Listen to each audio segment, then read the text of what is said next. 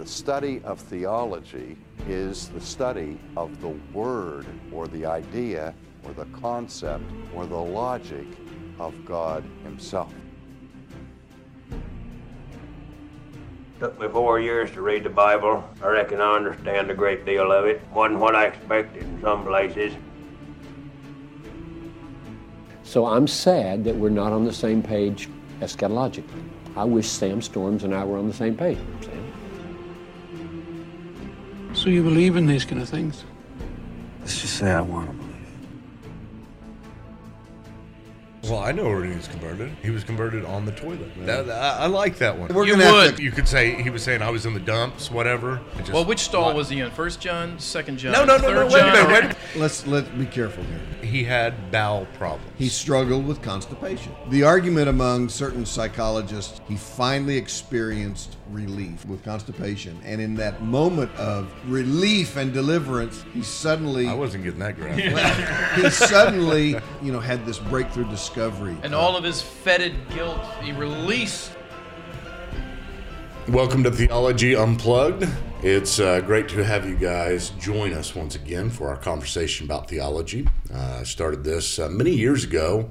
It started as conversations because I like to have conversations with people about theology, and I figured maybe we could record them and people could sit as the fly on the wall. I don't really have that many opportunities. People, you may be surprised, but I don't really have that many opportunities just to talk all the time about theology. Talk theology. Yeah, to other people that are peers.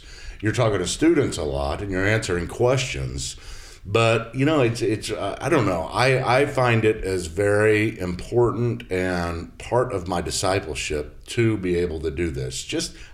Being discipled. Yeah. Because it's a mutual discipleship. When Yeah. you engage in these sort of discussions. Every once in a while, you can call up people scholars that we have had at Credo House, and I might ask them a question, and we get in a conversation for a long time.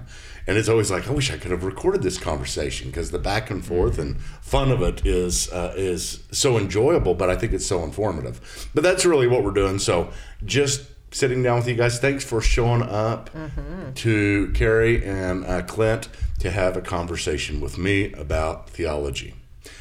So the topic.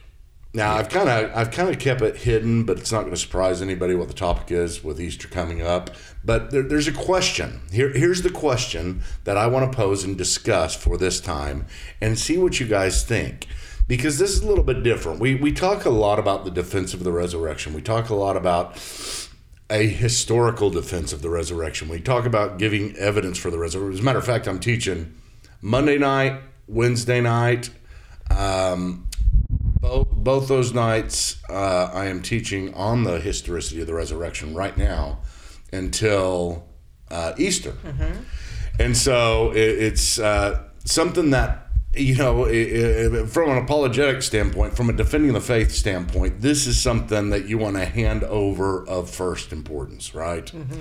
It's being able to say, hey, let me show you something I've got. And we might want to talk other times about fun apologetic issues, more in-depth apologetic issues about existence of God, that kind of stuff. But if I just have 5 minutes with you, and you say, give me a quick defense of the reason why you believe in the resurrection, because I'll start and I'll say. It all starts with the resurrection, and it all flows from there. If the resurrection is true, everything is true. So they say, okay, how do you defend the resurrection, right? And just about with everything else, I can give an elevator conversation, right? You ask me any theological question in the classroom, I'm getting pretty good at just being able to give you a good, concise answer because we get so many of them that are the same. But I've never been able to give a good, solid, quick answer to this, right? Why do you believe that? Because for me, it's like, oh my gosh, I got to teach them all kinds of stuff before we begin to discuss this. There's all kinds of prerequisites. There's the preamble of what we have to discuss about just history and then at the end, it doesn't have the punch, the silver arrow that you really want it to have, like other things, right? You want a mic drop? Yeah. You just want to be done and say, boom, I'm done with this, and it's over. Well, they're walking away. Well, when you convinced. talk about the historicity of the resurrection, I mean, because there's so many aspects. Well, first off, there is the historicity of the text that's surrounded. There is the nature of miracles that's part of it. There's who Christ is, because that's part of the resurrection. That he rose himself from the grave, destroy this temple, and I'll raise it again in 3 days. So there's all of these components that you have to defend, as opposed to, like you're saying, these sort of single issue apologetic issues. Well, and background understanding. I mean, if you say to somebody, look, here is a really solid piece of evidence by the standards, with which people weigh the evidence. They may not know what those standards are. And like the gospel records. Like that's an exactly. example. That's the even better example. Like actually, they're historical documents. But if someone doesn't have the background, and you say here are 5,000 and so on and such copies, whose dates are within so many years, 40 years, the earliest. Yeah. That means nothing to if they somebody don't understand that, who doesn't have the background. Why should they be impressed? For all they know, everything else from antiquity has twice that number, and it doesn't. And they're earlier. When in fact, once they learn that this 5 times over quintuples, the best, and is way closer to the proximity, right? Then right. Suddenly it's impressive. And so you're right. So what Michael's saying is his quote elevator conversation is going to have a hard time unless your elevator is going up to the 6,000th floor, right. And with stops in Trump Tower. with a stop on every button has been lit up between, and then you could be like Elf. Then you tell the elevator people, over the next 2 hours, I want to show you how. So get out your pens and papers, folks, to take notes. And then when you get to floor 6,000, you'd be like, you can have your walk-off moment. And I just you go. created an assignment for my students. This is new just a few days ago, and it's a makeup assignment, but I wish I would have put this in a couple years ago whenever I started teaching this class. But it's give me some type of short way, elevator conversation that you can defend the resurrection, because we went through a class that is 30 sessions. There's just so much to it, from textual evidence to the historicity and understanding how we know a historical document is historical, and just everything that goes inside of that as well, like the embarrassing moments and what that means for the text, the multiple attestation. I mean, just on and on. The synoptic problem that isn't really a problem. That it's the harmony of the gospel. For those who never noticed that there are some differences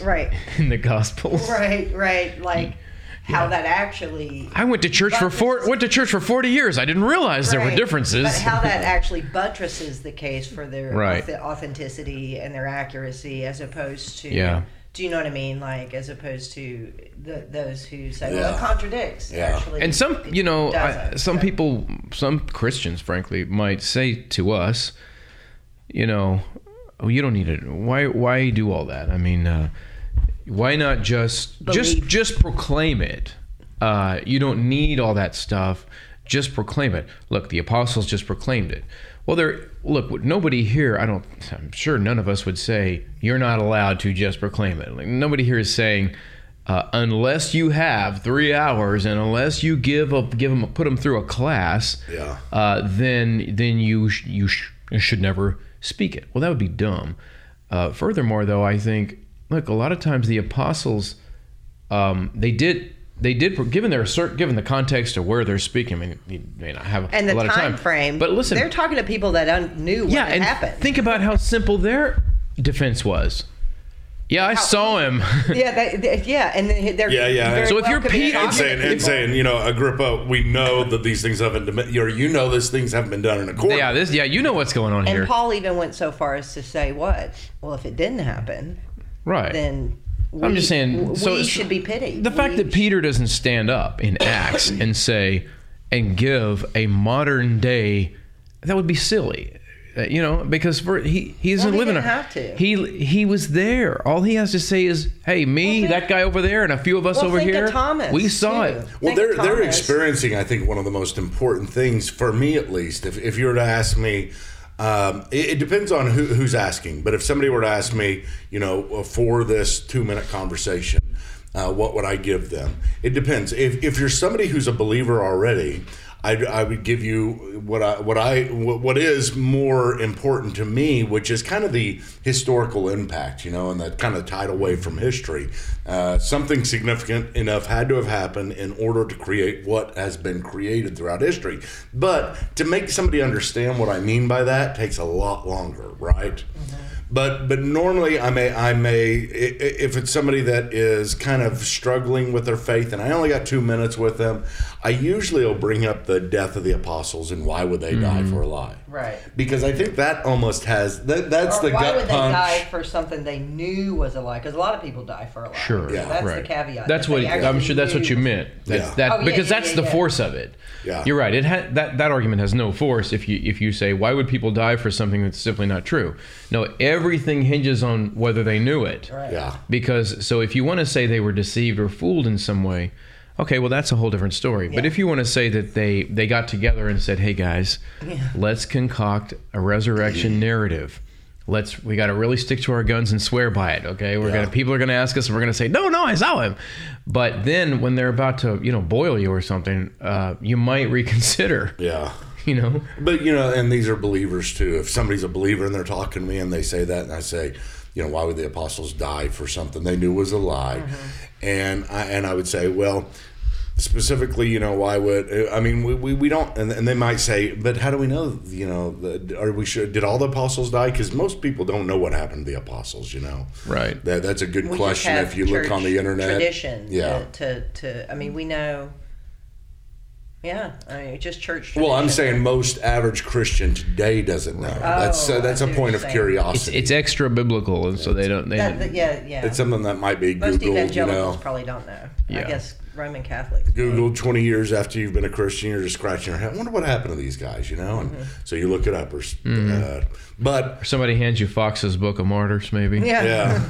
But if you inform them and you tell them, it seems to be from history that most of them, if not all, died for their faith, right? Then all of a sudden, wow, then there becomes a little bit more. Now, if you're talking to a skeptic, the problem with that is if somebody's a hardcore skeptic, and you're in that elevator, you're going back to point zero again because you say they all died. Why would they die for something they knew was a lie? And they say, how do you know he died? They all died. And then you got to go back to the history issue. You got to go back to the what's our sources? How early are our sources? How trustworthy are our sources? With the skeptics, I bypass all that and I just hit them with the silver arrow of presuppositionalism. That's what you're like. Then they're like, okay, wait a minute, because you're getting down to their thought pattern. Yeah. But presuppositional has never done me any good. Well, if they're a skeptic, if they're a skeptic, and I'm trying to convince them. But I mean hitting them different. on If you're their trying to steamroll them, yes, presuppositional. That's what I'm getting at. No. Anyway. Well, the presuppositional thing it's not prominent in this particular discussion because this is so empirically oriented, But let's face it, presuppositions are always at play. They're always there. People have presuppositions of what evidence actually entails, and then you get down to that. There's always that's what I'm getting at. I understand though what you're saying in a real conversation. We can talk all we want, but when you're actually discussing this with somebody, you have to account for all the possibilities. And I don't blame a person if they're on the outside and they don't know. They're only asking reasonable questions. If they say, are we sure that they didn't make it up? Okay, well, here's what they were willing to suffer for it. Well, so people aren't stupid. They know they have common sense. Kind of tells them that you probably wouldn't do that. It's the same reason I always say, that the young radicalized Muslims, the young radicalized guys who blow themselves apart. I always say, look. The best evidence that they truly believed this stuff they had been taught was what they did to themselves. Because you don't go blow yourself into a billion pieces in the prime of your life with the thought, this probably isn't even true. I mean, you just don't do that. And so, but they're we clearly believe they're completely wrong. They've been misled. So you could say that they were deceived somehow, but you can't. It would be hard to say they didn't believe it. So we're kind of putting the pieces together. So it's fairly solid and reliable that they did travel the world, leave the comforts of everything they knew, put themselves through all this difficulty of traveling in the ancient world. To travel outside your culture like that and go as far as into parts of Asia, India, and so on that's like blasting yourself into space. I mean, you're so far away, you almost will never come back and see anybody you loved again. Yeah. So even if you didn't receive martyrdom, it's kind of an extreme to go to for something that's a big hoax. Now, what did they have to gain from that hoax? That you were present and privy to, and privy to. And the hoax wasn't making anybody rich. Yeah, it wasn't. There's no argument for that. They weren't L. Ron Hubbard. They didn't stand to gain fortunes from this, from cooking this up. And so you say, well, they believed it, and this record seems pretty solid that they did do these things. So to me, you're kind of left with, could they have been fooled, or could they have been simple people who mistook an apparition or something? And by the way, even some of these even some of the Jesus seminarians, some of the seminar, remember those old school guys, like Marcus Borg and those the guys. Borg, the Borg, those who were assimilated into the Borg because resistance is futile. But exactly. remember the what was the guy's name with the Southern accent who would go around? He was an Episcopalian of some sort. Shelby Spong. So old Spongster, Lord, with his Southern gentlemanly accent. I remember hearing him. If we keep talking about him, I'm gonna have to one long beep. Because you're going to have to later beep out your. Yeah. I know you feel about him about like most exactly. traditional Christians that do. Know who he is. But I'll never forget hearing him one time in a resurrection debate with William Lane Craig. This is years ago. So here you have a guy. It was an Easter debate, and they simulcast it. And I was in Utah at the time, and we got people together and watched it on a big screen. It was live. So here you have Craig doing the traditional, just the good old minimal facts. He's doing the resurrection argument thing. And what is Spong going to say? So here's Spong. He introduced himself. I'm a Christian minister with the Episcopalian Church. And it's like, probably a lot of people thought, why do we have a Christian minister and a Christian minister debating the resurrection? Because Spong's take was this. The disciples had a Jesus experience. That was his take. Yeah. They had a Jesus experience. And he never said he never got more specific than that. When he was pressed by Craig, what do you mean? Well, as best I could interpret him, he was saying that God, because he believes in God, Spong claims to believe in God of some variety. Some kind of God. Put it this way. Let's scale it back one more. He believes in something supernatural. He must. Yeah. Because all of them had the same spiritual experience that made them believe that they saw him back from the dead. And there was a real spiritual experience. But that's not that much. They didn't take peyote. That's not that much different from mass hallucination. Who is it? Is it Crossan that believes John that Dominic kind of Crossan. as well? He believes that probably they had an experience, a true experience of the real Christ in spiritual form. So it wasn't a bodily experience. So you got all kinds of things. All there. that's just liberal theology. Right. Yeah. There's nothing. That's not new. They somehow, and I don't know. Late 18th, early 19th century. It's hard to know what to do with him because he really does believe Jesus rose, and he's at heaven, sitting on the right hand of God. And he worships him. Well, no, who does? I think it's Crossan. Well, didn't Crossan once say the body of Jesus is probably thrown to the dogs? I think he said that once. Yeah. Maybe that. He does. Carrie probably likes Crossan because you probably like him because he's an Irishman. I do not like him because he's an Irishman. That doesn't get any points with you, huh? Not at all. Really? No. Okay. If he was from Northern Ireland, maybe. Well, I shouldn't have said that because I'd be a little less polemic towards him. Well, Spong sounds like it's from Georgia, and you hate him, so that doesn't get you anywhere. Accents don't help these guys. But I wonder. I walked away from that Spong thing, and I thought, what does Spong gain from this cockamamie approach? And best I could figure is that he wants to be thought of by, I guess, at the time, a kind of materialistic world. He wants to be thought of as at least intellectual, credible, because he's taking a more naturalistic approach. As I said, I don't see how it's completely naturalistic, because somehow they all simultaneously had this experience. Well, it's not, but it's physicalistic. What it is too, it's existential, because it's focusing on this experience and their emotions and their reactions. Right.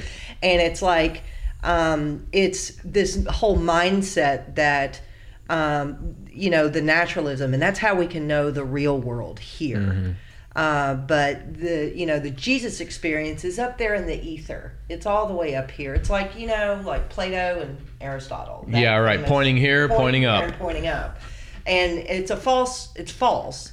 And how I love Schaeffer, and how I talk upper story. Yeah, you've got his trilogy right behind me on this. Exactly. Yeah. But I mean, it's that upper story, lower story thinking, and that's what it is. He was buying into the lie that belief in Christ is up here, and it's not. There's nothing really here that can, and there doesn't even need to be anything here that. Okay. Before we get too far into the individual deals, I want to get back to this. Just this kind of elevator conversation, right? Sure. I've seen a couple of them. I've seen Hank Hanegraaff has something out there like called Maps. I don't think it really works. It's something about manuscript archaeology. Right. I don't know. A couple other things that don't really. I have it over here. Hank Hanegraaff, famously believing that what his definition of the Bible is. Can I say it can I do it in the Hank voice? Yes. The Bible is if I get it right, the divine repository of revelation. Isn't that how he puts it? That's very good. Something like that. That was right? good. That's uncanny. Because the Bible answer man, you call my broadcast. We will talk about. You probably shouldn't do that too much more around me, because I might convert to Eastern Orthodoxy if I keep talking that away. Okay, so here's Maps, manuscripts, archaeology. And then Bible reliability prophecy. What is it you're looking at here? This is Maps. Oh, this is the MAPS. And then statistics. I don't know. This is the Hanegraaff approach, right? Okay. I mean, another one. Of course, we all know about this one. I don't think it's communicable. I don't think you can communicate this very well at all. But that's the Mike Licona and Gary Habermas's minimal fact. Kind of the least common denominator. Right. See, again, that gets into unpacking all those facts. Facts entail. If you have time and somebody's that interested, well, then sure, that's great. Well, and if you're trying to kind of, again, push and steamroll, maybe so you can use this because... you don't want to push and steamroll. Yeah, you're trying to convince. You're acting as if this is a serious conversation that you're having, and a lot of times it is with doubting Christians and people that are struggling, and they're talking to somebody else that have their faith all messed up, and so they're trying to grab a hold of something that really sticks. And with the minimal facts approach, basically you're saying what are the minimal facts that 90% of scholars agree upon, whether they're liberal or conservative, and you go through them and you say, I mean, just think of a conversation like that. Because 90% of all scholars that are liberal or conservative believe in the empty tomb, believe in the post-resurrection appearances, or at least the disciples believed it, the death of Jesus, that kind of stuff. And it doesn't really, I don't think it has the punch at all. I don't think it really works, at least for me. It might, but I think it's good, though, ad hoc to clear away some things when they crop up. For example, not to make Carrie even more angry, but to bring this up. But for example, that the whole internet thing where and this will come around every resurrection season. Well, the Osiris myth. That. Oh yeah, every time. What's the nickname that whole thing has? There's a shortened name for that whole. There's a shortened name for that whole idea. There's something else I can't. It's not coming to my mind. You'll come up with it. But the whole theory that there were so many resurrection There were so many parallels when all these ancient mystical religions had a Messiah who died and was born. He was born of a virgin first, and then he died. That's all the way back to the was it 16 crucified saviors? And then all that stuff. That late and of course, nonsense. I think to Michael's point, the stuff that for let's face it, most people are kind of roll their eyes or they get bored if you start talking about 90% of scholars, blah blah. But for those people or Christian people, church-going people who say, I'm bothered because my atheist pal sent me this link. Yeah. And it says that, well, then I think it's good to say, well, you know what? A whole lot of people think that's bunk. And guess who some of them are? Yeah. There's this guy, Bart Ehrman. Even he thinks that's bunk. Yeah. And he's anti-Christian. Yeah. You know what I mean? And so there it helps to just take an obstacle that doesn't need to be there, that might just harass people, harass Christians, or roadblock questioners. Well, it is. And just kick it out of the way. Here's man. the problem. Clear the bowling lane. I think this is important. What you've brought up here is because so many things out there get people imbalanced whenever they do have these memes or these short videos or whatever it may be. That I saw one where it's just going through a big list that's rising through the screen, and it's saying, did you know that this person had 12 disciples perform miracles? So and it's not Jesus at the very end, and they were all born in the town of Bethlehem. Did you know? By his own people. They were all from Galilee, from the house of David. and I think there was like 30 of them. That all rose. From the tribe of Judah. I can tell you, it does get people really messed up whenever they see that stuff, and that's their elevator conversation. Dishonest as it may be. I mean, I'm sure none of them that created those videos or really believe in it and push it have the. They couldn't have the integrity that we're trying to have as we sit here and say we need to be honest. We don't want a short video that just. Even you might be able to make a video that says, here's all the way the apostles died, but at the same time, when we really study it, we're not sure about a lot of them, right? We're not sure how they died, or sometimes even if they died. That it comes down to maybe we could get to 3 and say we can have real strong proof about or evidence about Paul and Peter and James. But for the rest of them, it's harder than those. But we're not trying to be dishonest like they are. But at the same time, we want to respond to that and try to reestablish someone with something real quick and easy. And that's the difficulty that I've had, is that I don't have anything. And I try. I've tried recently to put something together and research it more. And that's why I give my students that assignment. I'm hoping to get back. You hope something they'll help you, right? Yeah. Because I just told them to take all the course material and summarize it into some type of acronym or some type of alliteration or some memorable way that can be communicated to someone else. And then you can steal it. Then I'm stealing it, if it's good. JB, just believe. You just believe. Yeah, because after all, I mean, when Peter was or Paul were asked about this, they said, "You ask me how I know he lives." Yeah. Yeah, there you go. He lives within my heart. You should not mock hymns, by the way. That's a beloved hymn. It is a beloved hymn, but it just always reminds me of. Well, didn't we have our discussion once about fideism, and we said this is the hymn. Yeah, it's the fideist hymn. The thing is, though. The rest of it isn't necessarily, I think. Yeah, like but the verses. That does actually encapsulate a certain aspect of Christian life. Yeah, we're being facetious. We're being facetious. In fact, you would find some of our most intelligent kind of Christian heroes in the past. You could find in their writings them saying things like that. Well, I mean, even a particular aspect may be this as well, where you stop and you say, I just know that I know, and there is some truth to that. Mm-hmm. What it is there's all kinds of things that have come into my life, and whether I'm aware of them all or not, whether it's evidence or just emotion or experience, personal experience, things that I've heard from other people, and those all agglomerate into one big. I know, it's an emotional. That absolute certainty, emotional or intellectual certainty, is not a component to knowing something, to justify your belief. But it's a component it's a component that they get dislodged and they want back. That's what happens. Right. People want to go to bed at night, which, look, comforted. Things like we said, this one piece, if you arm people, if you equip people with just some of this knowledge, and I'm talking about Christians, of course, then as they go out into the world, if they just have some of these things, they may never draw them out of the holster. But when it comes around at work, at school, prepared. Wherever, you pray that they'll remember, and they'll go, wait a minute, I remember that, and what you just said, and any hearers, because they can scatter some light out there in their classroom and in their workplace and wherever, because they were equipped in this way. Yeah. And most Christians, let's face it, never having had any equipping like this, will be in the hurt, and it would be painful for us to overhear how it goes in those circumstances when these things are brought up. Yeah. And what will the Christian say? The Christian will probably just have to fall back to, he lives within my heart. Yeah. They just don't have anything else. And that's true.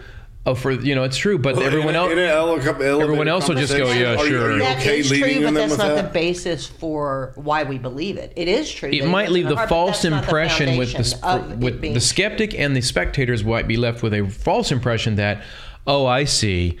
In fact, you know what they might think? They might think, oh, I see. This is like, they wouldn't know Spong, but I'm saying like they might think that you have a Spong-like view.